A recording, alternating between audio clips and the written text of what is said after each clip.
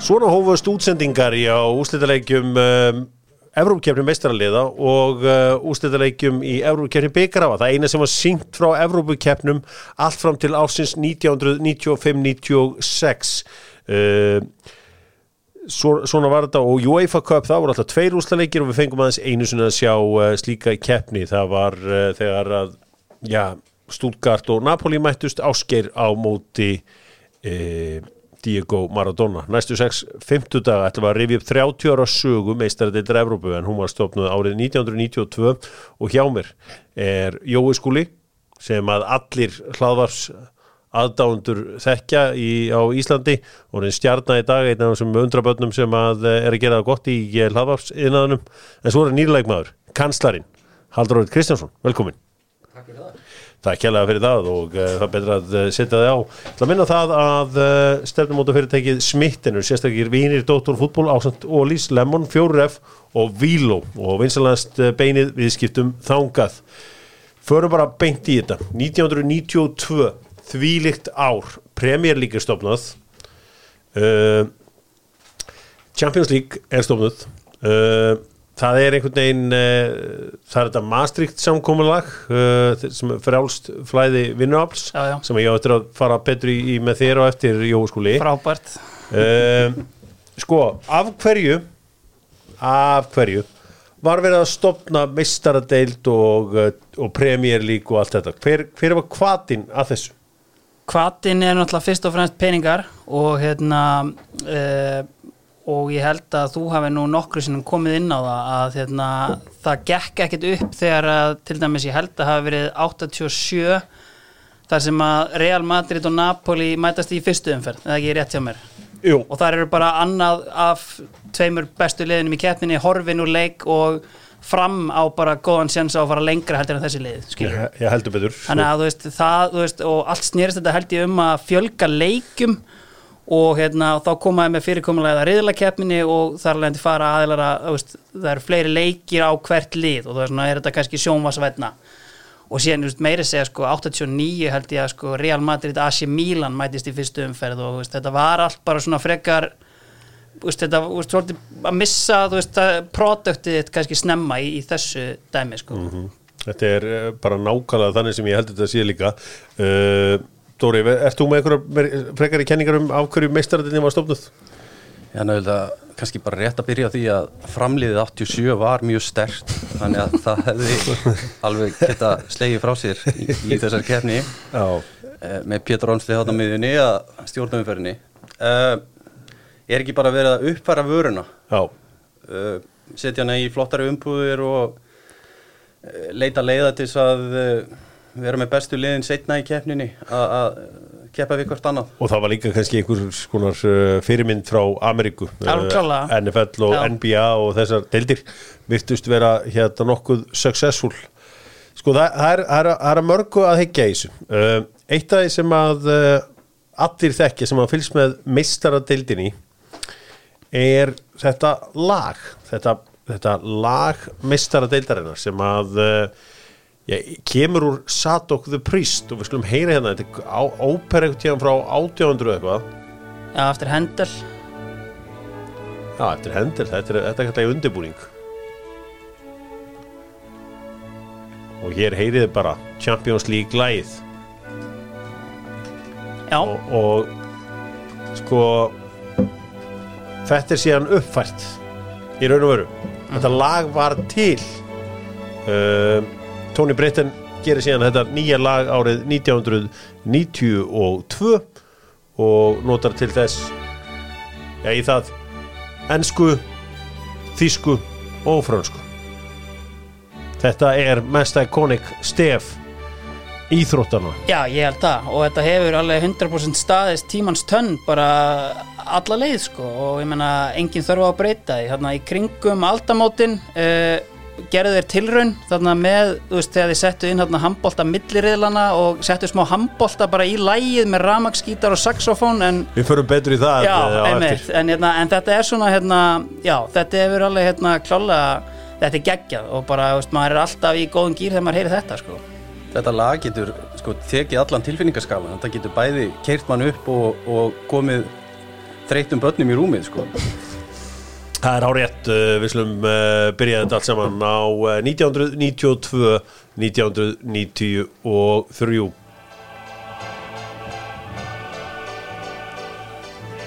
Hér mixa ég lögin saman, sem ekkert margir sem geta.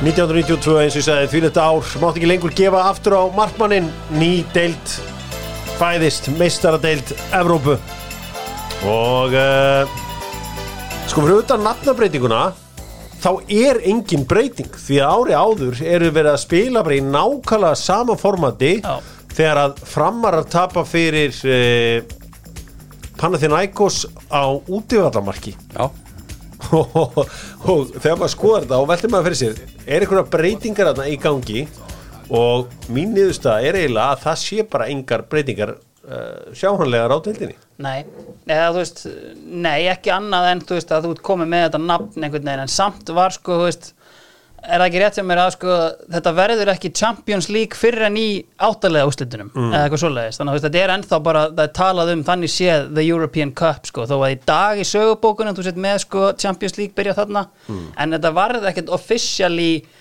þú veist, keppnin varð ekki officially Champions League fyrir en hann nokkrum árum setna, sko, þannig að þú veist, það má alveg færa rök fyrir því að þetta sé í rauninni bara ennþá sama dæmið, sko. Sama húsnæðis, sama starfsemi. Já, hárrétt.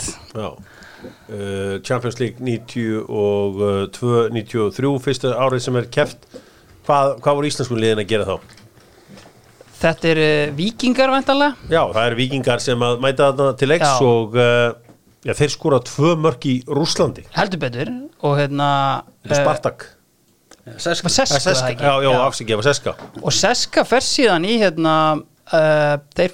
slá út, það ekki bara Barcelona? Jú, þeir taka sigurvegara ársins og undan bara út í annar umferð. Já, þannig að Barcelona bara úr eftir 2 umferð. Já, það bara komið gott. Það var það sem ég held að þeir væru að reyna að forðast þarna í Nýjón, á UEFA. Og þegar þú sérðu riðlana einhvern veginn, þá ertu svona einhvern veginn, þú veist, hvað í gangi, sko. En þú veist, þá fattar þú líka náttúrulega, þú veist, þetta náttúrulega bara eitt lið frá hverju landi, en þú veist, þú samt einhvern veginn, þetta samt, þú veist, þú hlýtur að geta gert betur einhvern veginn annað. Já, þetta magnað, en víkingar eins og ég sagði, þeir voru fyrstu þáttakendur og Íslendingar töpuðu 2-4 úti í Moskvu og töpuðu hér á heimavalli 1-0, en samt ágætis frammistaði hjá þeim. 2 riðlar og efstu liðin og hvoru riðli fóru síðan bara í úrslaleik. Það var ekkert að flækja þetta, það var ekkert eitthvað crossspil eða neitt svo leiðis. Nei, og síðan líka, ég má bæta það inn, að þú ert líka með annað hálfgert slys þar sem að Leeds mætir Stuttgart, þú veist, bara ensku meistararnir á móti þýsku meistarunum. Þannig að þú veist, þú ert ennþá einhvern veginn að þróa þetta í það að gera þetta að einhverju alvöru vöru á meðan þú ert með töluvert minni þjóðir eða lið í áttalastunum. Og Dóri, þessi leikur Leeds á móti Stuttgart, þarna stemdi allt í að við varum að fá strax okkar fyrsta Champions League leikmann í Eólu Sverrisinni. Stuttgart vinnur fyrir leikin 3-0, en svo gerist eitthvað þvílík þvæla í seinni leiknum í Leeds. Já, þeir eru með 4 útlendinga í liðinu. Já. Og skipta einum út af og setja annan inn á í staðinn. Og þú veist, Leeds vinnur leikin 4-1, Stuttgart átt að fara áfram með mörgum útvelli, en svo fara menn að skoða þetta og náttúrulega þeir teldu fram í heildina fleiri erlendu leikmönnum heldur þeir máttu nota. Já. Og þarna eru mjög stífa reglur og mátt bara nota 3 útlendinga. Þannig að niðurstaðan mjög spes að það farið í þriðja leik sem við spilaðum í Barcelona fyrir framan 7.000 manns. Ég skildi það ekki alveg, sko. Af hverju þetta var fyrir svona tómum, var það bara menn nefndi ekki á völlin eða skammur fyrirvari? Ég held að það bara skammur fyrirvari. Ég mér ámar eitthvað í þetta gerist þarna, já eins og segja, strax á fyrsta tímabili. Kristoff Dám setur inn annan útlending, þannig þarna með Eyjólf og einhverja þarna í setnileiknum og setur inn 4. mannin. Ís held ég sinn eina leik fyrir Stuttgart á ferlinum. Jovica Simanic, hann spilar ekkert fleiri leiki fyrir Stuttgart og á ekkert merkilegan feril, hann klúraði þessu. Hann þurfti ekki að koma við sögu aftur. Nei, það var komið gott, sko. Það Kristó Dám sem að gerir þessi mistök og fleiri honum þarna inn á, náttúrulega með ólíkindum hann hafi verið hafður á bekknum að enginn skildi af átta sig á þessu, en þetta er Leeds United með Erik Cantona innanborðs komnir í aðra umferð, þeim er síðan bara sparkað úr leik því að Rangers hendur þeim úr leiki í annar umferð. Sæðum það fyrir okkur í dag að skosku meistararnir myndu taka þá ensku út? Nei, það væntanlega ekki fræðilegu möguleiki sko. Og og í gegnum gangandi þennan áratug þá eru Rangers mikið þarna í meistarardeildinni og manni finnst þetta alltaf jafn sko, að því að manni finnst eins og 95, 7, 8 hafi verið í gær sko, en síðan sér maður að Rangers eru bara geggjaðir, en nei, það er langt síðan sko. Þú hefur náttúrulega komið inn á það í þáttunum áður að Rangers voru að borga alvöru peninga á þessum árum. Þeir voru með stærra budget en það sko liði. Já. Þannig að það þarf ekki að koma á óvart að þeir hafi bitið frá sér í þessari keppni svona einstakar sinnum. En í riðlakeppninni þá er þannig að Rangers eru bara mjög nátt í að fara í úrslitaleik. Það er að segja Marseille vinnur A-riðilinn en AC Milan vinnur B-riðilinn. Marseille eru þarna lið sem hafði verið í úrslitum skömmu áður. Það hafði tapað á móti rauðu stjörnunni sem heitir mjög töff nafni á ítölsku, Stella Rossa. Og AC Milan sem voru kongarnir á þessum tíma. Marseille með hennan umdelda eiganda Bernard Tapie sem að var larger than life karakter, popstjarna, keypti hann ekki Adidas? Jú, einmitt, kaupir af Dassler er það ekki? Jú. Eða færi þetta einhvern veginn þegar þeir eru á leiðin í þrótt sem var eins og að segja, hans ær og kýr sko. Já, hann var mjög góður í þessu að mæta og bara kaupa fyrirtæki sem voru í vandræðum. Og kaupir hann bara Adidas en þessi leikur Marseille á móti AC Milan, ég man eftir svona leik, þetta er 27. maí 1993, þetta er ekki skemmtilegasti fótboltaleikur sem ég hef séð á ævinni. Það verður bara að segjast nákvæmlega eins og Basile Boli skorar sigurmark frakkana. Já. En þetta er hörku lið en það er síðan hörku saga hvað gengur á eftir þetta allt saman. Þeir eru náttúrulega sviftir franska titlinum og það eru gerðar margar tilraunir til að reyna að svifta það á meistaradeildartitlinum og annað og þeir eru náttúrulega þeir í meistaradeildinni árið eftir. Ég held þessi reknir úr meistaradeildinni en þeir fá alltaf einhvern veginn að hanga á þessum titli, svo hafa verið þetta er svona mútumál sem þeir lenda í sem að þeir standa fyrir í Frakklandi og eftir það hafa verið gefnar út bækur og ýmislegt í tengslum við doping og annað þannig að það má alveg fara góð rök fyrir því að þessi titill ætti ekkert endilega að vera þarna þó ég sé svo sem alveg léttu með það sko. Skemmtilegt lið. Það er skemmtilegt lið með Rudi Völler og Abedi Pele og Alen Boksic, Fabian Barthez er nýmættur í markið, Marcel Desailly sem síðan átti eftir að fara til AC Milan. Deschamps, en það ekki? Jú, Didier Deschamps er þetta fyrirlið þarna. En það var sko, að því að það hafði verið alveg gangur hjá Marseille eins og segir sko, þeir hafði farið í úrslitaleikin 91 og hafði verið með Chris Waddle og Papan náttúrulega sem var komin til Milan, er það ekki rétt sem er þarna? Jú, hann er seldu til Milan sumarið á undan 92 og verður dýrasti leikmaður í heimi bara ykkur á nokkra daga. Já.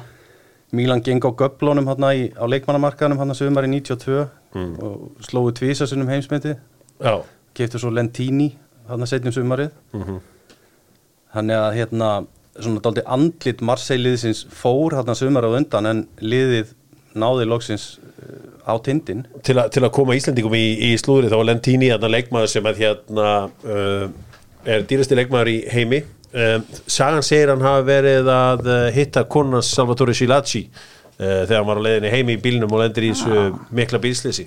Já, okay. Og það er allavega sagan á Ítalíu, veit ekki, sagan er allavega góð, ég veit ekki hvað er til í þessu sko, þetta er tími hollendingarna þriggja í Hollandi, í AC Milan segi ég. Frank Rijkaard, Marco van Basten, en hvað er Gullit þarna? Hann er utan hóps í Evrópu. Já, hann er bara í fílu því að hann og Capello gátt ekki tala saman. Já, það var eitthvað farið að slá í þetta. Þeir voru erfiðir þessir hollendingar en bara til að gera langa sögu stutta þá vinna Marseille titilinn. Og þetta er náttúrulega endalokin á þessu hollenska dregi. Ég meina þetta er síðasti leikurinn hans Van Basten á ferlinum og Rijkaard vill Ajax og Gullit Hann lánaði til Sampdoria. Já, einmitt. Hann hangir á skrá hjá Mílan í 1,5 ár en lánaði til Sampdoria. Þannig að þetta smá changing of the guards í gangi hjá AC Milan. Já, heldur betur og bara til að gera síðan ennþá styttri þá búið að henda Marseille síðan bara strax þarna úr meistaradeildinni. Þetta átti kannski að vera svona pínu farewell fyrir hollenska tríóið, þannig laga, þú veist, leikur við fram á Ólympíuleikvanginum í München, þar sem að þeir eru orðið Evrópumeistarar 5 árum áður með hollendingum, en svo bara fer eins og fór, Van Basten náttúrulega þessi leikmaður sem að allir sem voru ungir á þessum árum héldu upp á og flest allar aðra kynslóðu líka. Já. Stórkostlegu leikmaður. En þarna var þetta AC Milan lið skemmtilegt og þeir voru að skora fullt af mörkum og það var mikið fjör í kringu þá. En við slum henda okkur aðeins yfir til 93-94. 93-94, þetta Culture Beat og lagið Mr. Wayne sem var afar vinsælt árið 93. Strákar, Íslendingar gerðu sig gildandi í fyrstu umferðinni, heldur betur. Hvað gerðist, Jóskúli? Já, við mætum Feyenoord og Óli Þórðar leifir Skaganum að dreyma. Já, við, mætir Feyenoord. Já, ég meina, er það ekki svolítið við? Jú, við vorum öll Skagamenn í það minnsta fyrirleiknum. Eigum að heyra í rúfurunum þegar leikurinn þetta var allt saman í gangi? Bertsitt og vel gert, sjá hvað heldur boltanum vel. Þú voltaði ekki hrettir maður og fallega gert fyrir Sigursteini. Þetta náttúrulega frábær sókn. Og Bertsitt á kantinum, nú koma þeir á blúsandi þegar Skagamenn. Og Metcott reynir að tölbla setting fyrir markið og þar kemur skandi eða góður. Já! Stórkostlegt Skagamanna. Frábært mark. Stórkostlegt mark hjá Ólafi Þórðarssoni. Ólafur Þórðarsson, númer 10, kom á fleyging þar og hamraði boltann eftir sendingu frá Bertsitt. Og þetta verður að sjá aftur og aftur og aftur og aftur. Þvílíkur aðdraganda hér. Það ég vildi bara leyfa ykkur að heyra það þegar Sammi kemur inn sko, því að þarna, hann er kóarinn þetta Arnar Gunnlaugsson byrjar leikin Einmitt, já. Þú veist, seldur þarna árinu áður til Feyenoord og þarna var náttúrulega Feyenoord stórt lið í boltanum en seinnileikurinn fór 3-0 fyrir hollendingana, þannig að þetta var svona það var þarna gaman að upplifa þetta. Varst þú á vellinum, Dóri? Nei, reyndar ekki. Nei. Sko þetta var, þú veist, við erum svona efni í einhvern allt annan þátt en á þessum tíma vorum við ofta að vinna einhverja svona Evrópuleiki, mann eftir því þegar valsmennin vinna Monaco og svo framvegis. Þessi leikur náttúrulega var Under the Lights sem að náttúrulega var ekki búið að vera í gangi hérna bara nokkuð tíma. Nei. Eftir að ljósin komu hérna á Laugardalsvellinum, þannig að það var mikil breyting fyrir okkur. Já, ef mann rétt þá var þessi ljósin bara vígð bara þetta rétt áður í einhverju leikjum út í Grikkjum eða eitthvað álíka. Nú 93-94 voru einhverja breytingar á meistaradeildinni 93-94? Það bara að þeir fari í þetta crossspil í undanúrslitunum, bæta því við. Já, einmitt. Og single leg, bara eitt leikur. Já, einmitt. Já, þess að þeir náttúrulega bara bæta við undanúrslitum. Já, basically. Já. En bara eitt leikur í undanúrslitum, hver fekk þá pælingu? Góð spurning. Lennart eða þú veist einhver meistari sko, en þú veist alltaf þetta bara að koma inn fleiri og fleiri leikjum. Þú veist bara hvað getum við gert? Jú, ok, tróðum inn einu leik hér og þú veist alltaf stækkar þetta bara svona jafnt og þétt einhvern veginn í gegnum árin sko. Og þarna Manchester United fyrir hönd Englendinga, við skoðum alltaf Englendingana og Íslendingana, nema þeim bara hent þarna út af Galatasaray. Já. Sem var afskaplega óvænt þarna voru eiginlega bara Tyrkir í Galatasaray og þú veist, Tyrkir var einu liði sem við gátum unnið og svona vislíka Cantona fær rautt í seinleiknum í lokin.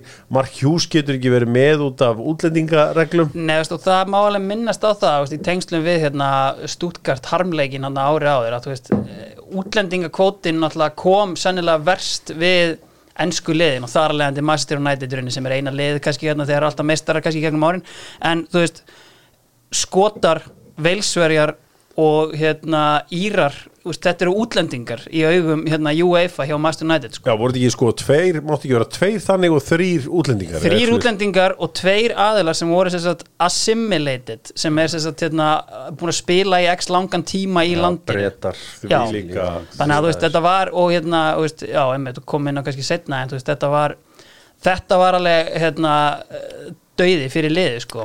Og riðlarnir, þetta er þannig að Barcelona og Milan vinna riðlarna sína og þau vinna síðan undanúrslitaleikina sína. Monaco keppir fyrir frakkana. Já. Og það er þannig að eins og við sögðum áðan frá, að Marseille er hent út. Þá er PSG, sem voru í öðru sæti 93, afhent þeirra sæti. Nefnum málið er það að PSG er í eigu Canal Plus og bara út af sambandinu milli Marseille og Parísar, þá þorðu menn ekki til Canal Plus að taka við þessu meistaradeildarsæti að því að hver einasti maður sögur í Marseille hefði sagt upp Canal Plus áskriftinni. Ég held að það hefði bara verið svo mikil Cup Winners Cup menn að það hefði verið málið. Nei, þetta var líka þannig og Jacques Chirac sem að síðan var Frakklandsforseti, hann ráðleggur Parísamönnum að þykja ekki þetta sæti af því að það mun styggja vinið eða óvinið þeirra í suðuri og þannig að það er bara skynsamlegast að fyrsta dæmið takið þetta á sig. Ekki bara besta Monaco takið þetta? Þeir náttúrulega enduð í þriða sæti og voru jafnir PSG í öðru til þriða og bara markatala. Þannig að, og þetta vilja menn hafa Wengerinn hérna í meistaradeildinni, fá hann snemma inn. Já, og hann fer allavega í hann fer allavega í undanúrslit og þeir eru með hörku lið Monaco. Klinsmann er þarna frammi hjá þeim og ekki að ætlum að fara kannski að rúla mikið yfir liði sem komst ekki eins og úrslitaleikin en þetta var ágætis lið sko. Það er samt allt í lagi sko, ég meina þeir eru með Klinsmann frammi, þeir eru með Enzo Sifo þarna fyrir aftan hann og þetta er Djorka fyrir þarna og Lilian Thuram og Arsenal tríóið, Christophe Vrea, Gilstri Mandi og hver var þetta? Petit er þetta náttúrulega, þannig að þetta var alveg fyrir að vera í þriðja sæti í Fraklandi, bara svona mjög fínt lið á pappír sko.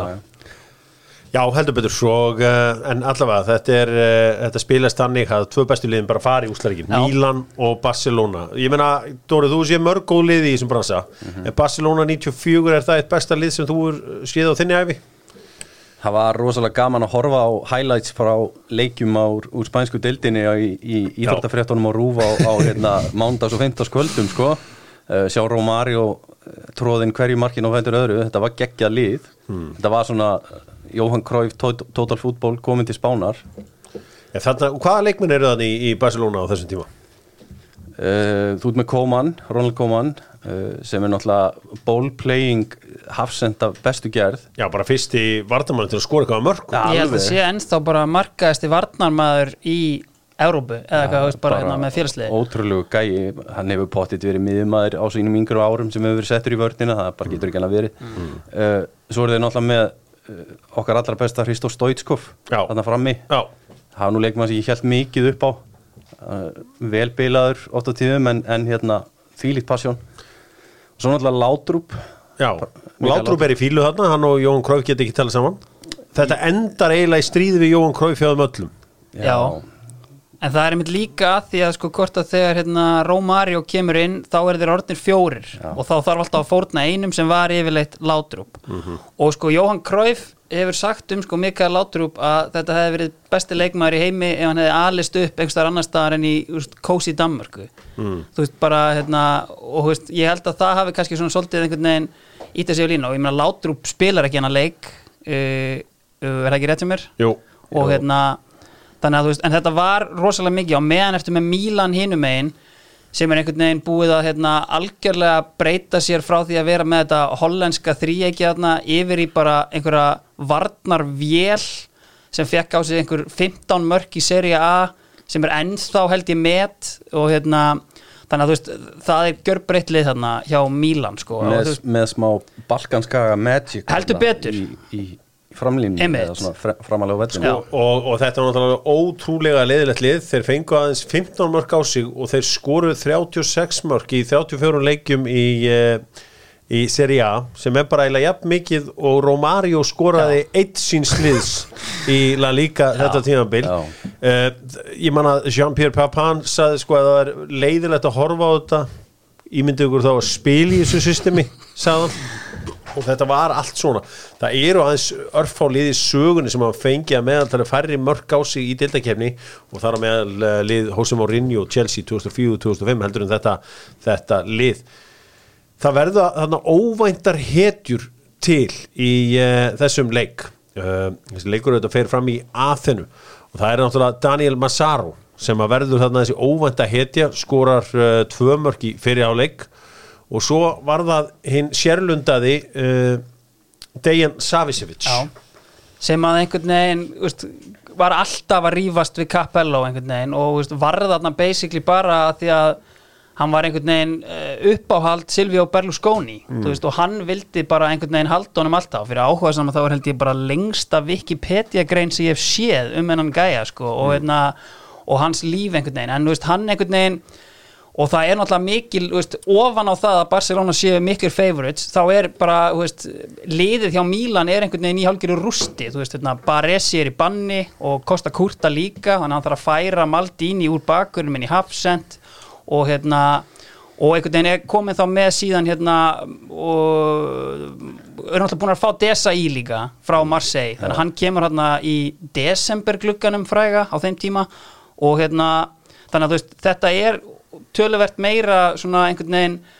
og síðan endaði bara á að spila sóknarbolta í þessum leik og algjörlega bara pressa þá í tætlur og skora bara 4 mörk, nánast bara 1/7 sem gera í deildinni á tímabilinu ég man alveg eftir þessum leik og það var bara allir, þetta er sama tíma og sundlaugin í Kópavogi, 50 metra laugin kemur og maður þarna í rennibrautinni, ég bara manu eftir þessu og allir að tala um hennar leik og það heldur allir með Barcelona þessu leik, þetta var bara skemmtilegast á fótboltalið sögun og allir að tala um hvað Milan var neikvæður og leiðilegir og allt svo leiðis hann þarf náttúrulega að bjarga sér hann setur Maldini í hafsendin og Panucci fer í vinstri bakgrunni hvernig sem þetta var hann fer úr hægri yfir í vinstri og en það er eitt sem að fólk fattar ekki sem að man ekki eftir 90s fótbolta eins og ég og Dóri það að ef að Jói skúli væri vinstri kantmaður og færi sig yfir á hægri kantliðin þá jogguðu bakverðin oft með þetta er bara svona ef þetta myndi gerast í dag að Liverpool var að spila eitthvað leik og Vinicius Junior færi yfir á hægri kantin ef ég bara segja svona ef hann var á vinstri kantinum bara svissa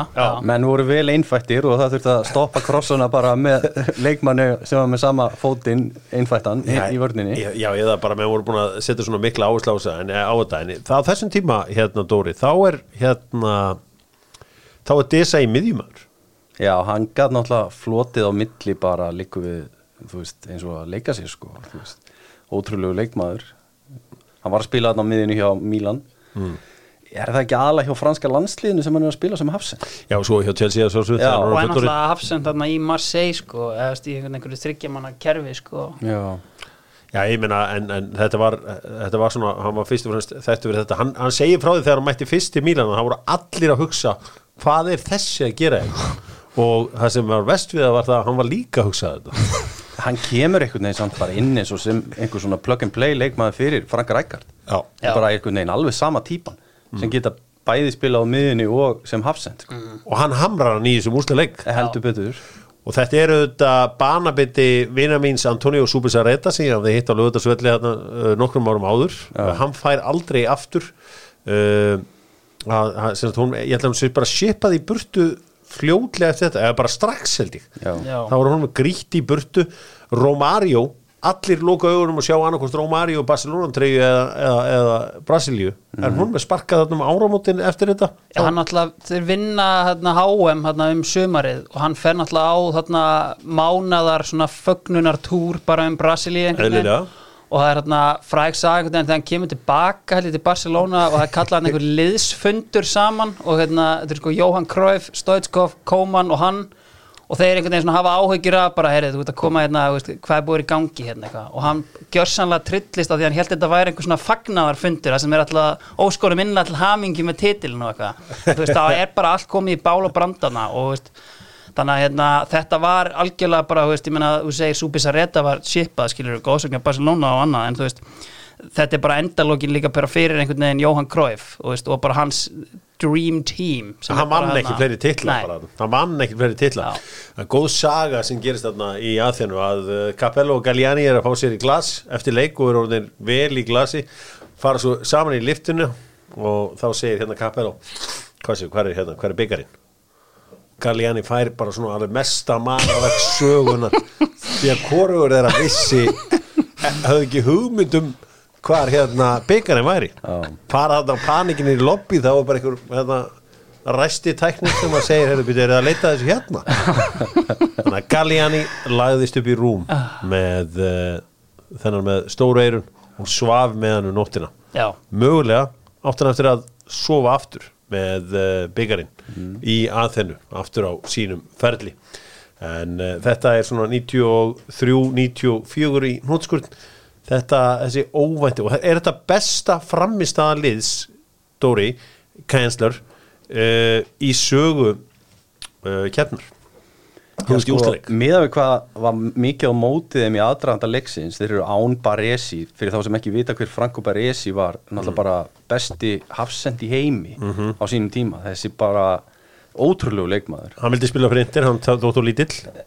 já, bróður hann spilaði þar bara í staðinn og Costa Curta sem var ever reliable ítalsku landsliðsmaður líka þú veist, eins og við komum inn á með Lentini með bílslýsið sumarið undan og Van Basten er ennþá að mála hjá liðinu en þú veist, eins og það er sko þú veist, þetta er bara ótrúlegu sigur að vinna þetta draumalið Barcelona og gjörsamlega pakka þeim saman ef við byrjum þetta saman líka bara við nútíman þá er þetta kannski mjög sambarlegt við hvernig Chelsea mæta til leiks 2012 á móti Bayern München sem það vantar John Terry, Branislav Ivanovic og einhvern veginn þannig að þú veist, þetta er bara einhvern veginn það þarf að búa til bara nýja vörn bara á einu bretti sko. Hugsa ykkur vitlega svona að setja leikmenn í bann í úrslitaleik bara mönnum að ekki fatta bara að laga þetta fyrir 3 gul Já.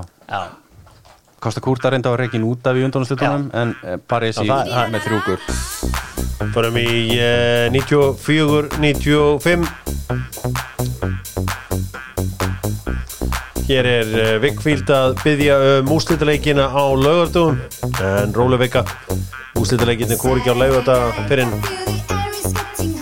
2010 þannig að þangað til var þetta á miðvikudögum Þetta var leiðrétting sem ég fekk daginn í þættinu mínum það sem að 2010 þá eru úrslitaleikir á laugardögum heldur betur góð regla og það breytist allt 1994-95 prívat sjónvarsstöðarnar koma inn og hirða þetta af IBU og boltinn fer út allt ég man eftir að ranka við mér í Flórida 94 og kom úr sundlauginni í St. Petersburg og þá er leikur Barcelona og Manchester United í gangi við hefum ekki hugmyndum það Champions League þetta ár er ekki sýnt á Íslandi Nei það er bara, og við fórum að skoða dagskrána í gær úrslitaleikurinn milli AC Milan og Ajax var ekki í íslensku sjónvarpi er þetta bara 100% Kensler? Já, við vorum náttúrulega búin að detta í lukkupotti með HM í handbolta í 2 vikur í aðdraganda þessa leiks þannig að kannski var fólk bara komið nóg af hágæða íþróttum ég veit það ekki en nei, leikurinn var bara ekki sýndur á Íslandi Ótrúlegt dæmi. Hvað gerir íslensku liðin 94-95? Þau voru bara ekkert með Við vorum rekin úr meistaradeildinni Það er rosaðið, maður reknur. Er þetta 94? Er það árið sem við spilum þá bara við Skæin spilum við bara við Kæslótin? Já, er það ekki sannlega? Jú, já, okay. Og þetta er náttúrulega sorglegt fyrir einhvern veginn Skagan einhvern veginn á sínum allra bestu árum þú veist, þá eru þeir bara búið að reka Ísland úr ekki Eurovision, heldur úr meistaradeildinni á þessum árum sko. Já, þetta er rosaðið, en þarna fáum við að kynnast einu mest iconic liði sögunar sem að er Ajax-liðið undir stjórn íþróttakennarans Louis van Gaal oft kallaður Túlibaninn. Hann var að smíða rosalegt lið þarna, lið sem við fengum að njóta í afar skamman tíma. Já Sko PSV var búið að dóminera hollenska boltan í nokkur ár. Philips, raftækja framleiðandinn, náttúrulega dældi peningum þangað inn og þeir unnu hollensku deildina mörgu sinnum. Já. Og þeir þurftu eitthvað að hrista upp í þessu hjá Ajax. Þannig að Van Gaal kemur úr unglingaliðinu og tekur við í 91 og það er bara youth. Þeir vinna ekki 92 sem þeir vinna UEFA Cup. Já. Og svo bara smátt og smátt byggir hann ofan á þetta og býr til algjört dínamó. Sko, Jói, hvaða leikmenn eru þarna í Ajax-liðinu? Sko þarna 95 ertu með sko þessa gæja, Clarence Seedorf, Edgar Davids og De Boer bræðurna, síðan ungur Patrick Kluivert þarna og síðan ertu með Mark Overmars og Van de Sar í markinu. Þetta eru svona, þeir voru aðeins eldri en ég hélt, þeir, ég hélt þetta hefði allt verið í kringum 20 en þessi gæjar eins og Overmars fættur 70 en þarna í gamla daga þá þurftur þú fullorðin til að fá að spila. Þarna var engin úlingar, voru ekkert inn á vellinu þarna, sko. En þá samt alveg impressive að þú ert samt með skiluru Clarence Seedorf 19 ára eða eitthvað á miðjunni, þú ert með Patrick Kluivert að koma inn á og valda usla og þannig að þetta og síðan eftir með þess að tóa gett eitthvað aðþríkumenn í Finity George og Enwaku Kanu og síðan kannski stálið í Rijkaard náttúrulega og föður Daley Blind, Danny Blind. Já, en þarna ertu líka með besta fótboltamann í heimi, Dóri, í Jari Littmann á þessum tíma. Er það ekki? Jari Littmann var frábær leikmaður. Hann einhvern veginn bara slottar inn í þetta lið eins og flýs við rass eftir að Bergkamp fer til Inter 93, spilar svona eiginlega sömu rullu og ætla bara yfirburða maður, kannski ekki á Norðurlöndum, Mikael Laudrup. Já, Laudrup var en ég meina að Jari Littmann þetta næst markaðist leikmaðurinn í meistaradeildinni og svona einhvern veginn arkitektin bak við þetta allt hjá. Markaðist líka árið eftir, en það sem að líka eins og segir, Dennis Bergkamp var sturlaður, þarna þessi síðustu 3 ár hjá Ajax og þegar hann fer, það er ekkert allir sáttir, þetta selja hann til Inter fyrir fullt af pening, en okkar maður Van Gaal hafði engar áhyggjur og bara, Jari inn, en síðan þetta líka bara, við tölum bara, vorum að tala Cruyff áðan, skilurðu, sem að í þessum, í rauninni bara svona frjálsræði á þessar leikmenn sem hann að nota og meðan Van Gaal bara með þetta cohesive unit og bara, liðsportið og þetta bara allir með sína rullur og ég meina það fullt af ákvörðunum sem Van Gaal tók einhvern veginn, í áttina að því að búa til þetta lið, því að liðið sem hann vinnur UEFA Cup með, það er reyna allt annað lið, hann er með þar til dæmis setna með kantmann Nottingham Forest, Brian Roy í reyni hendi honum bara, sem var hollensku landsliðsmaður og bara, nei, ég þarf Overmars inn í þetta og margar svona ákvörðunir bara til að búa til lið og það er eiginlega svona mest lýsandi fyrir þetta að einhvern tíðan var Jari Littmann beðinn að stilla upp svona best 11 frá ferlinum sínum fyrir 442 magasín og hann, þetta er gæði sem spilaði setna með Barcelona, Liverpool og bara HJK og en þegar hann beðinn þetta þá bara þá bara stillar hann upp einhverju lið sem bara hendir hann því út á borðinu og setur bara byrjunarlið Ajax í úrslitaleiknum 95. Það er bara besta lið sem hann er spilað með. Já, heldur betur, sagan er þetta ekki, það er aftur að þessi vannmetin, en er einhver maður í sögunni sem að fara minna kredit en Jari Littmann? Nei, það er pottþétt og hann að því hann er pottþétt finni og þetta gleymist algjörlega einhvern veginn það sem hann gerði á þessum árum og ég meina með ákveðinni heppni, Ajax fer síðan seinna meir áfram lengra í meistaradeildinni og 100%. Þetta er ekki svipað eins og þú stundum verið að koma inn á með Keylor Navas þegar hann var hjá Real Madrid. Hann er bara frá svo litlu landi að einhvern veginn hann fær ekki kreditið sem hann á skilið. Já, ég held að sé ágætis spenning. Þarna fyrir England keppti Manchester United. Þeir fengu 6 stig og í lokaleiknum skoraði David Beckham sitt fyrsta mark fyrir Manchester United en þeir duttu út. Það er áhugavert að hugsa tilbaka því að þarna spilaði Gary Walsh í marki Manchester United á móti Barcelona og hann segir frá því fyrir leikinn að Mick Hucknall, söngvari Simply Red, hefði tekið skot á sig daginn fyrir leik og skorað og allt lá inni hjá Gary Walsh blessum sem síðan fylgdi Brian Robson til Middlesbrough. En þarna við ennþá stödd í því að það megi bara vera 3 útlendingar inn á. Og þetta er algjört púsluspil. Ég skoðaði með þennan leik, þennan 4-0 tapleikarna á móti Barcelona sem að Romario reif nýtt raskat á Steve Bruce og Gary Pallister og annað, en það er með í liðinu, þú ert með upp í stúku Cantona og Peter Schmeichel og þú ert með inn á vellinum sem útlendinga, Ryan Giggs, Mark Hughes Roy Keane, Dennis Irvin þú veist, þetta eru bara 4 leikmenn þarna úr næsta nágrenni einhvern veginn og síðan Andri Kanselskis þannig að þetta var allt svona einhvern veginn en þú veist, en ég skil samt ekki einhvern veginn hvernig þú ákveður að það sé best að geima Schmeichel í þessum leik sko, þegar þú ert með Gary Walsh sem backup sko það svolítið sérstætt Gary Walsh, við erum ekki vann þetta hann átti þegar að spila vel hérna með Middlesbrough og fara með og gera ágætsluti hérna sko Parísarliðið þarna á tímur 1994 94-95 ásíkið þetta hörkulið, Dóri þetta var vel mannalið voru þeir ekki eigu Kanaplu allavega þeir áttu ráðandi hlut í liðinu við tölum að það var hörku mannskapur þarna þeir eru Frakklandsmeistari 94 og faraði ekki undanúrslit þarna og henda út Barcelona í 8 liðúrslitum þannig að þetta var alvöru lið hver eru þarna? Þetta Ginola Ræ þarna, Brasilíumaðurinn gerði ekki og náttúrulega hérna George Weah, eða ekki og markmaðurinn að sjálfsögðu Bernard Lama Já.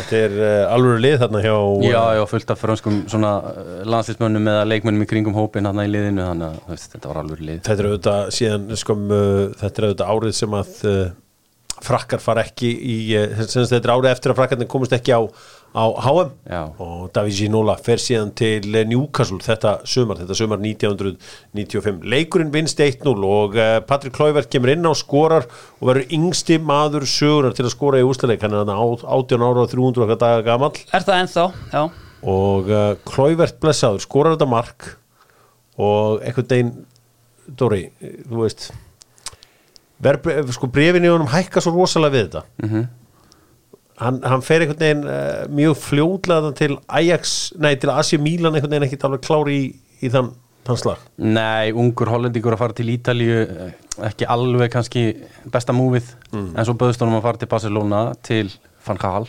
og hann greip það þarna, seinna meir og ánáttúrulega fínasta feril og hérna lenda hann ekki í bílslýsi hérna einhvern tímann fljótlega eftir þetta það sem var dæmdur fyrir manndráp af gáleysi þannig að það svona það kom smá högg á ferilin hann snemma stjarnar reis hátt en fínasti feril en ég veit ekki sko að ég hérna allavega 10 árum yngri að þú hér þannig að ég sko þegar ég byrja að fylgjast með fótbolta þannig séð þá Patrick Kluivert bara kongur sko þannig að mín minning bara Patrick Kluivert hafi verið geggjaður sko Já, heldur betur hann var geggjaður en þú veist maður einhvern veginn hélt hann einn af þessum rosalegustu manni fannst vanta kannski veit ekki hvort það sé rétt að segja þetta en það hefði vantað killerinn í hann sem strækir Já, en þú veist eins og bara fyrir mig ungan einhvern veginn í bara Championship Manager og annað þetta var alveg hérna, þú veist, bara top 5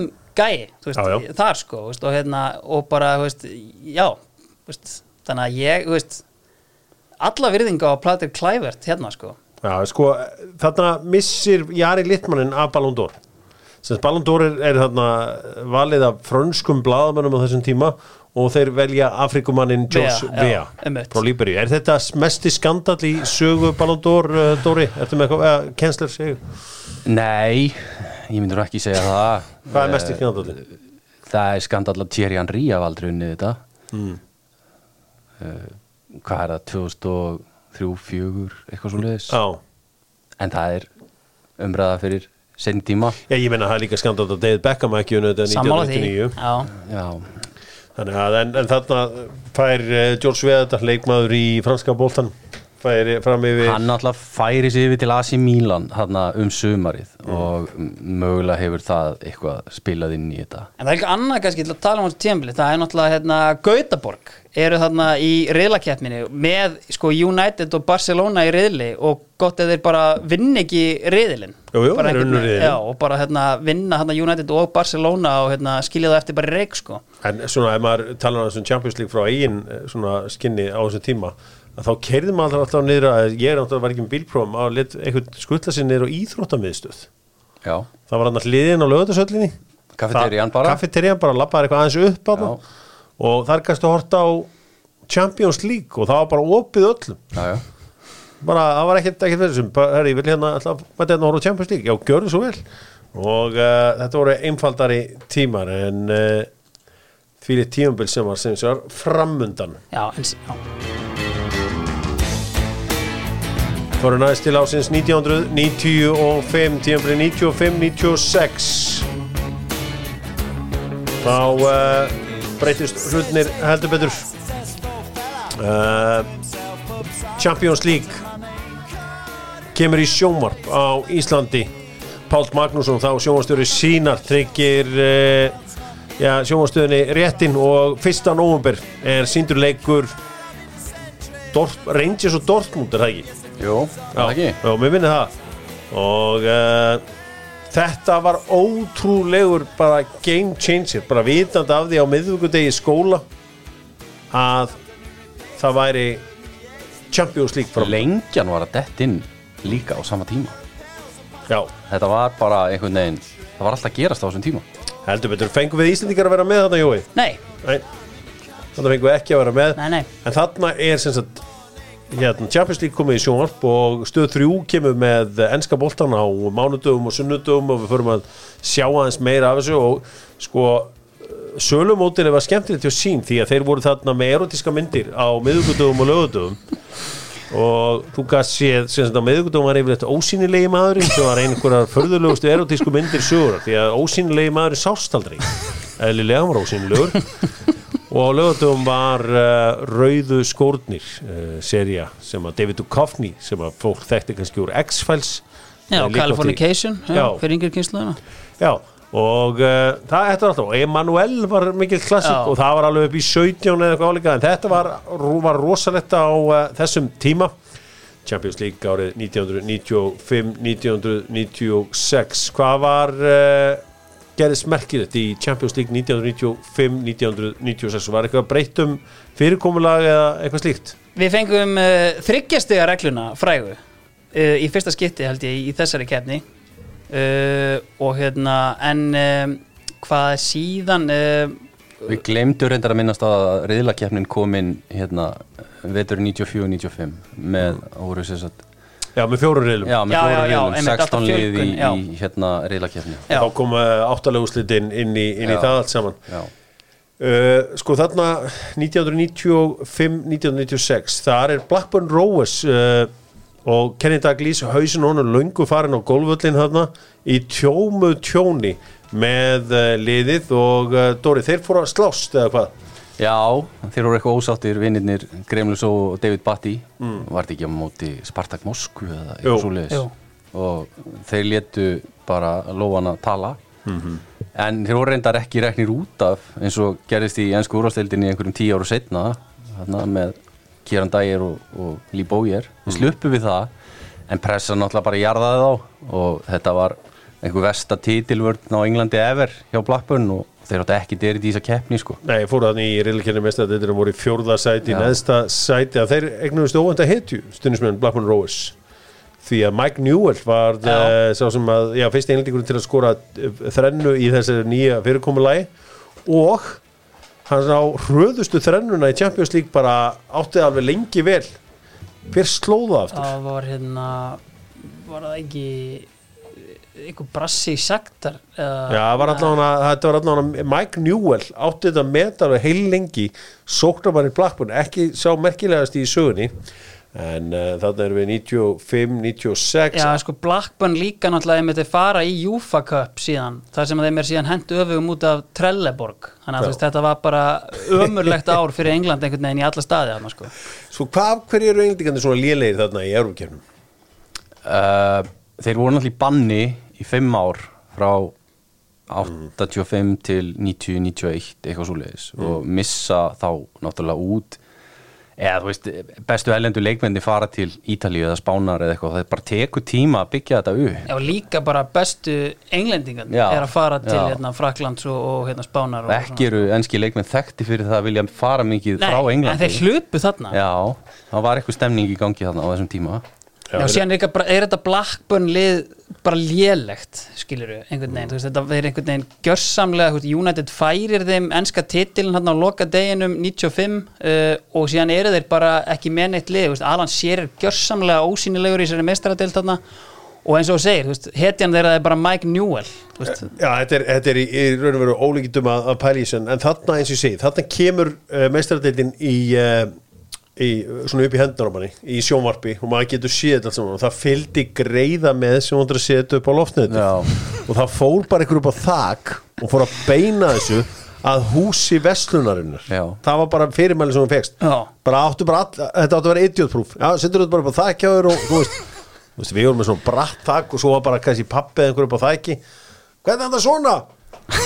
Fínt, nei, eins og áðan og svo var alltaf að vera að snúa svo endalast og svo byrjuðu leikinn og maður eitthvað, það er engin draugur í þessu maður sá samt alveg draugin þarna í þessu sko það er engin draugur og svo fara aftur daginn eftir til þess að reyna að fullkomna þetta. Við vorum á einhverjum blind spot sko, þannig að þetta gekk alveg bölvanlega heima hjá pappa og mömmu mjög lengi sko. Þetta lagaðist ekki bara fyrir að við fengum breiðbandi sko.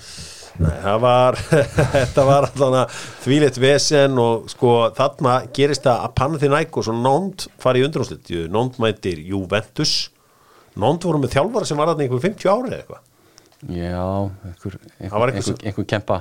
Já, sem var í 40 ári eða þetta var eitthvað alveg með ólíkindum. Nei, þú ert að rugla við Giroud sem var hjá Auxerre kemur árið seinna. Já, ég ruglaði þarna Nond og Auxerre og Ajax mætir Panathinaikos og vinnur þá 3-1 í undanúrslitum en þarna er samt að fæðast svona, finnum við lyktin af því sem að, framöndan var því að Rosenborg eru mættir hana og þeir áttu eftir að láta finna fyrir sér í Champions League í framtíðinni. Heldur betur.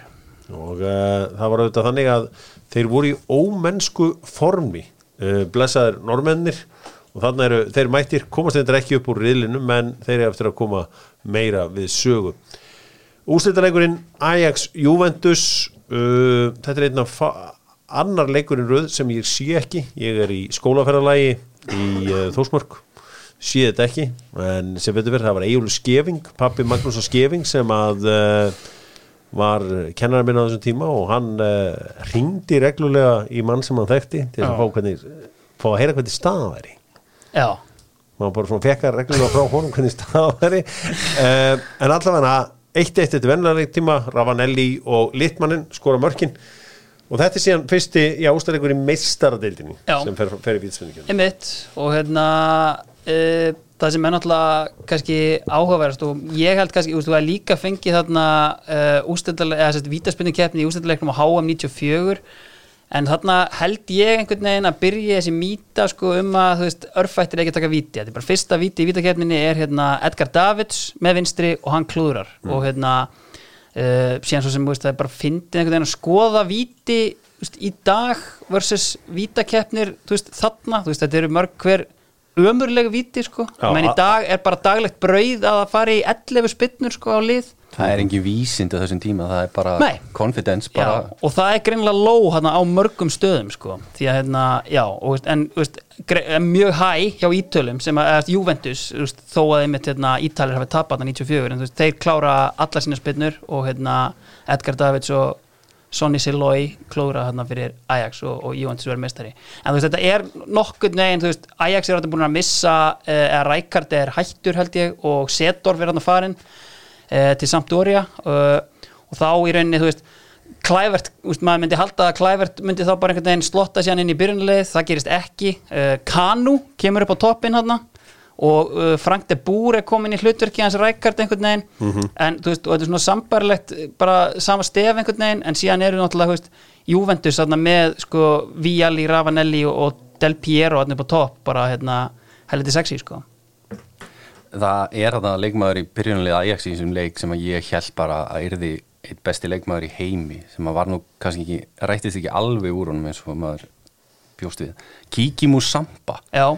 Ég sá Ajax spila á móti Real Madrid í riðlakeppninni þennan vetur á Bernabéu. Þeir gjörsamlega pökkuðu þeim saman og þú veist, þegar maður horfði á hann að gæja það bara, hann hafði allt einhvern svona vönda vinstri fæti þú veist góður í reit, bara allt saman en einhvern veginn bara þú veist, allt í lagi ferill en svona, þú veist hann fór til Manchester City á seinni stigum sko. Já, Það var ekkert sérstaklega vinsælt hjá hann stuðningsmönnum fór Manchester til City. Frakklands líka, var á Spáni.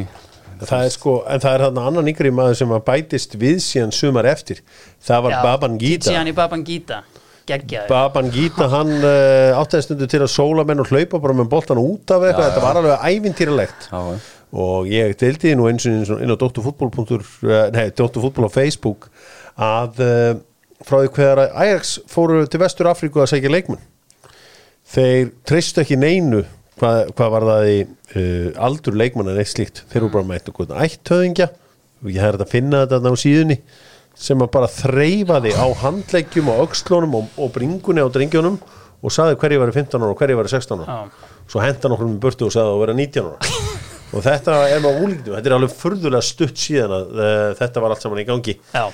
En loksins vinna Juve þetta og alltaf eru ítölsk liði í finalnum.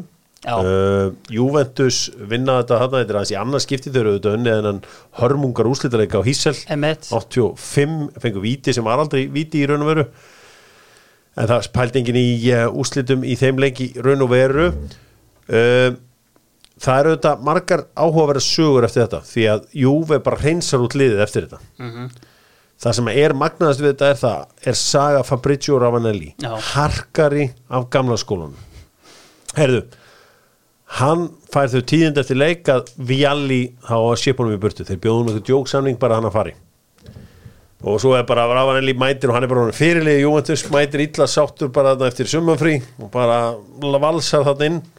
Þeir bara, heyrðu, það er hérna áhugi frá Englandi. Nú, Middlesbrough, sem hann kalla alltaf Middlesburg og enginn vissi hvað hann átti við. Middlesburg. Og hérna, og hann bara, ha? Já, og þarna á þessum tíma er hann með jafnverði 7.000 pund á viku. Svona rúmlega 1 milljón íslenskar. Nema hann ákveður bara að mæta þarna einhver grín til hérna Middlesbrough. Bara hefur engan áhuga og þetta er fyrir þann tíma sem var saman beint við leikmann áður og hún fórst að tala við liðið eitthvað að reyna að sættast eitthvað. Þannig að hann ákveður bara grínast og byggjum 7 sinnum hærri laun. Já. Borro sagði bara já. Og hann bara, ha? hann sagði bara eitthvað, en hann enda held í ykkur 45.000 pundum.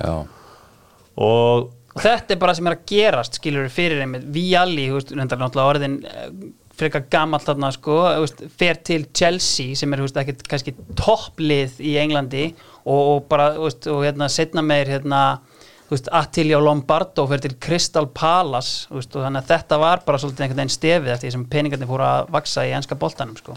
Og auðvitað Juventus kaupir síðan þannig sumarið Zinedine Zidane frá var ekki frá Bordeaux?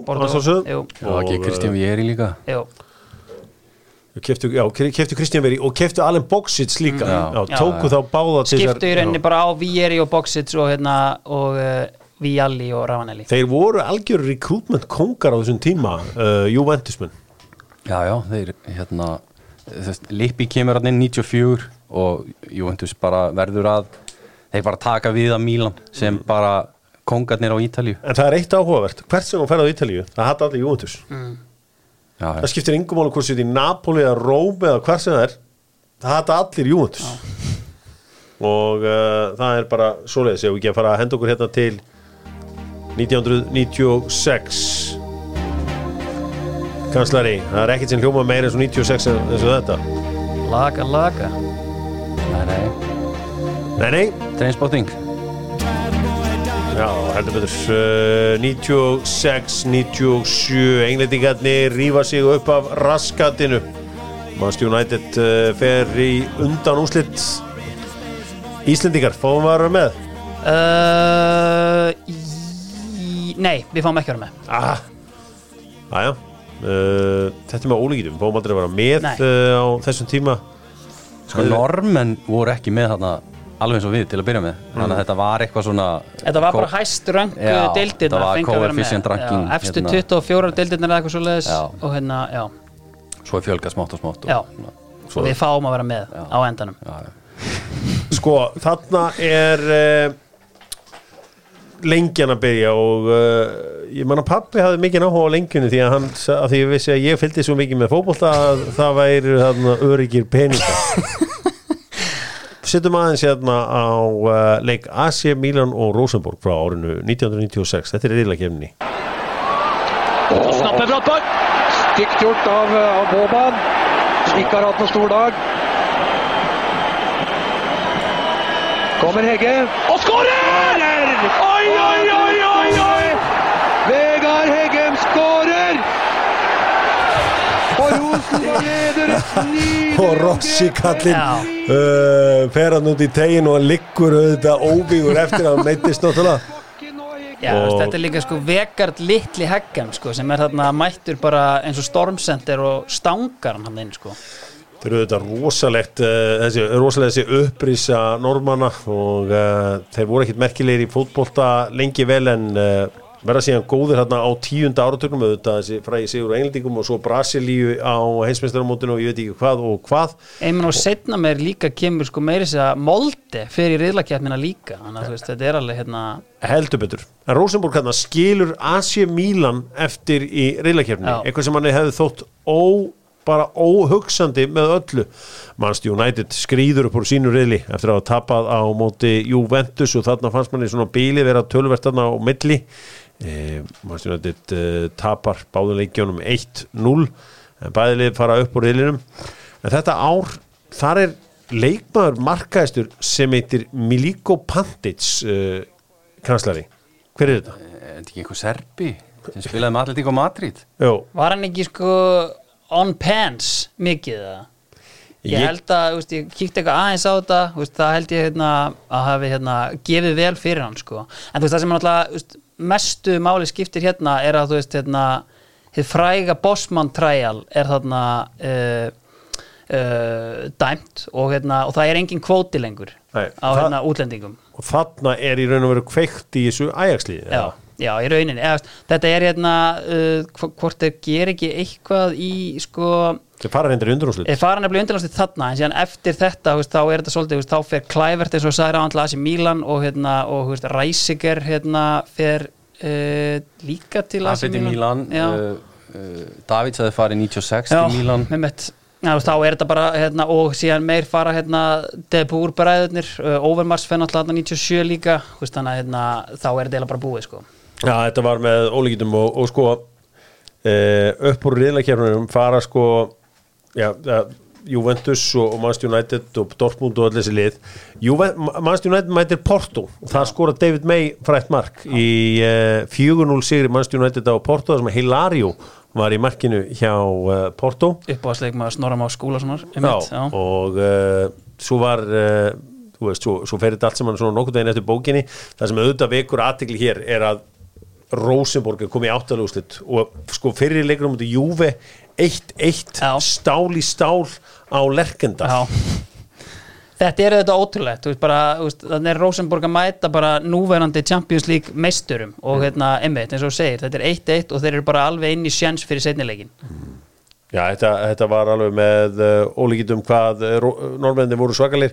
Undanúrslitum mæta síðan Borussia Dortmund og Manchester United og þetta er á þeim tíma þar sem að það var bara ein stöð hjá sín og ég man eftir að Ajax Juventus var leikur kvöldsins og Manchester United var seinni leikur. Já. Þannig að maður bara, þú veist, ég treysti mér ekki til þess að horfa á fyrirleikina því ég bjóstu að ég myndi geta heyrt að numiða á lýsandanum hvernig leikurinn hinn hefði farið. Já. Það sem gerist í uppbytun þarna er að Petter Schmeichel meiðist. Einmitt. Raymond van der Hau í markið. Já. Leikurinn tapast 1-0. Í minningunni var líka kameran á Schmeichel mest allan tíman í leiknum sko. Og einhvern veginn bara upp í stúku. Ég manna Arnar Björns var alltaf að tala um það. Það er verið að tala við Schmeichel. Getur þú komið inn á eins og svona sérgrein Arnars Björnssonar, það er að tala fyrir mennina sem er inn á vellinum, sem var mjög skemmtilegt, svona býr alltaf til leikþætti þarna og það var einmitt alltaf, þú veist, að því að þú veist, markið er hérna svona deflected skot einhvern veginn og Van der Hau lítur ekkert eitthvað geggjað vel út sko, þannig að þú veist, það var það sem Arnar var að vinna með þarna sko. Heldur betur, og í seinnileiknum fekk Andy Cole ekki nema svona 83 færi. Já, Cantona klúraði þarna á línu og veist, þetta var svona í fyrsta skipti sem ég heyrði frasan Manchester United fengu urmul af marktækifærum. Já, munið hver á markmaður Dortmund á þessum tíma, kanslari, manstu það? Ekki Stefán Klós? Jó, Stefán Klós var í markinu hann hjá Dortmund og hann varði alveg eins og titlingur eins og ofta sagt. Nú, Juve vinur Ajax nokkuð samfærandi, 6-2 samanlagt. 4-1 í seinnileiknum eða ekki. Já. En svo náttúrulega komið þessum úrslitaleik og það sem er auðvitað áhugavert við þetta er að ég meina Dortmund er ennþá að spila með svíper, reynda gerðu Þjóðverðarnir það líka svo sem alveg ennþá, en þú veist, þeir eru ennþá þarna og eru ennþá þar, þú veist, ég held að Þjóðverðarnir séu ennþá 2001 með svíper. Já. Þú veist, Já. sem er bara óhugsandi í nútíma fótbolta. Ef einhverjir gátu gert það þá voru það vantalega Þjóðverðarnir. Já, heldur betur, gátu leyft sér það 3-1 sigur Dortmund á Juve. Sko, þarna er Lars Ricken sem kemur inn á og skorar. Já, eftir að vera inn á í 17 sekundur. Já. Hann varð aldrei sá leikmaður kanslari sem við vonumst eftir. Nei, hann átt að verða bara næsta stjarna Þjóðverja, en hann er samt ennþá væntanlega að drekka frítt á öllum börum hann í Dortmund eftir þennan leik, sko, 25 árum síðar. Sko, en það er eins og áhugavert að sjá að þú veist, þeir eru að taka þarna leikmenni svo Zammer frá Inter, Kohler frá Juve, Stefán Reuter frá Juve, Paulo Sousa var það ekki á Juve líka. Jú. Ég meina Karl-Heinz Riedle frá Serie A, frá Lazio líklega. Maður velti fyrir sér, hvar komu sem peningar kannski? Það er bara eins og þeir hafi dottið í einhvern lukkupott þarna. Því að þú veist, Dortmund var ekkit merkið fótboltaliðið hérna þegar maður var lítill. Nei, Ottmar Hitzfeld kom að þeim 91 og greinlega breytti mjög miklu hjá liðinu. Þetta var bara svona lið sem var búið að vera svona meðdeild upp og niður í Þýskalandi í mörg ár og svo bara, þú veist, þeir verða strax í öðru sæti í 92 og bara svona smátt og smátt byggjaðar ofan á þetta. Þessi lið mætast náttúrulega í úrslitaleiknum í UEFA Cup 93, þar sem Juve pakkar þeim saman 6-1 samanlagt. Þannig að það er heljarn að saga á milli þessar tveggja liða auk allra þessara fyrrverandi leikmanna Juve sem eru í Dortmund-liðinu.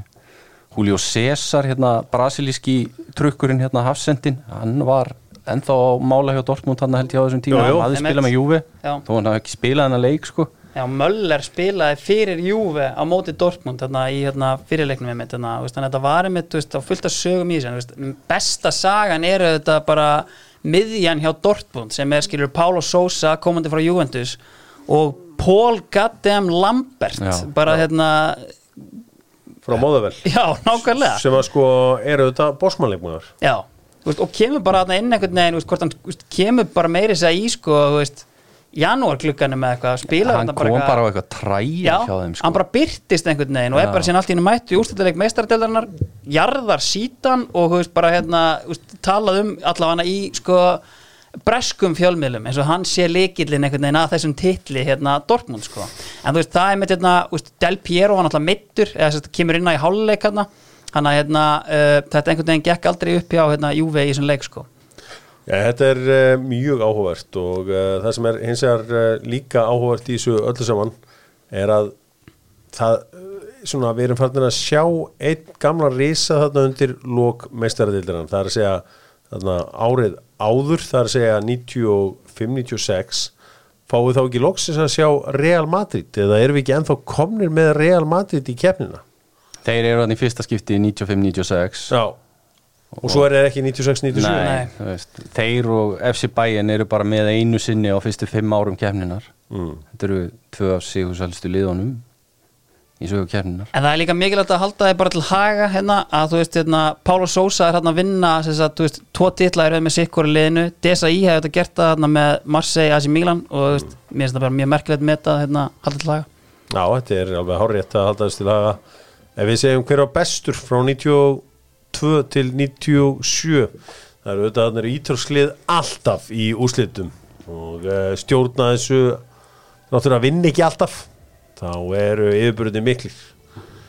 Hver var að ykkar mati besti leikmaður frá 92 til 97 í UEFA Champions League? Fyrir mitt leiti, þú veist Ég ætla bara að segja að Jari Litmanen, þú veist, þetta gæi sem er sko næst markaðistur 95 og hérna, þú veist, spilar úrslitaleikin, hann skorar í úrslitaleikin 96 þar sem hann markaðistur, þannig að þú veist svona, ég meina yfir 5 tímabil, þú veist, þá hlýtur það að telja helviti mikið sko. Kanslari fljótur að hugsa. Paolo Maldini bara. Paolo Maldini, fljótarur. Já. Paolo Maldini er skemmtilegt en ég náttúrulega mjög hrifinn að þessu Jari Litmanen vali. Það bara vel þess virði sko. Heldur betur. Ég get alveg gefið það eftir. Hér í næsta þætti af sögu meistaradeildarinnar þá hljótum við að fara að sjá meira af Real Madrid. Hvar er Bayern? Hvar er Liverpool? Hvar er Arsenal? Hvar er öll þessi ensku lið? Þau hljóta að fara að detta inn, ég er að bíða eftir þeim. Sjáum hvað gerist þegar við krifjum frá 97-98 til ásins 2001-2002. Verið sæl.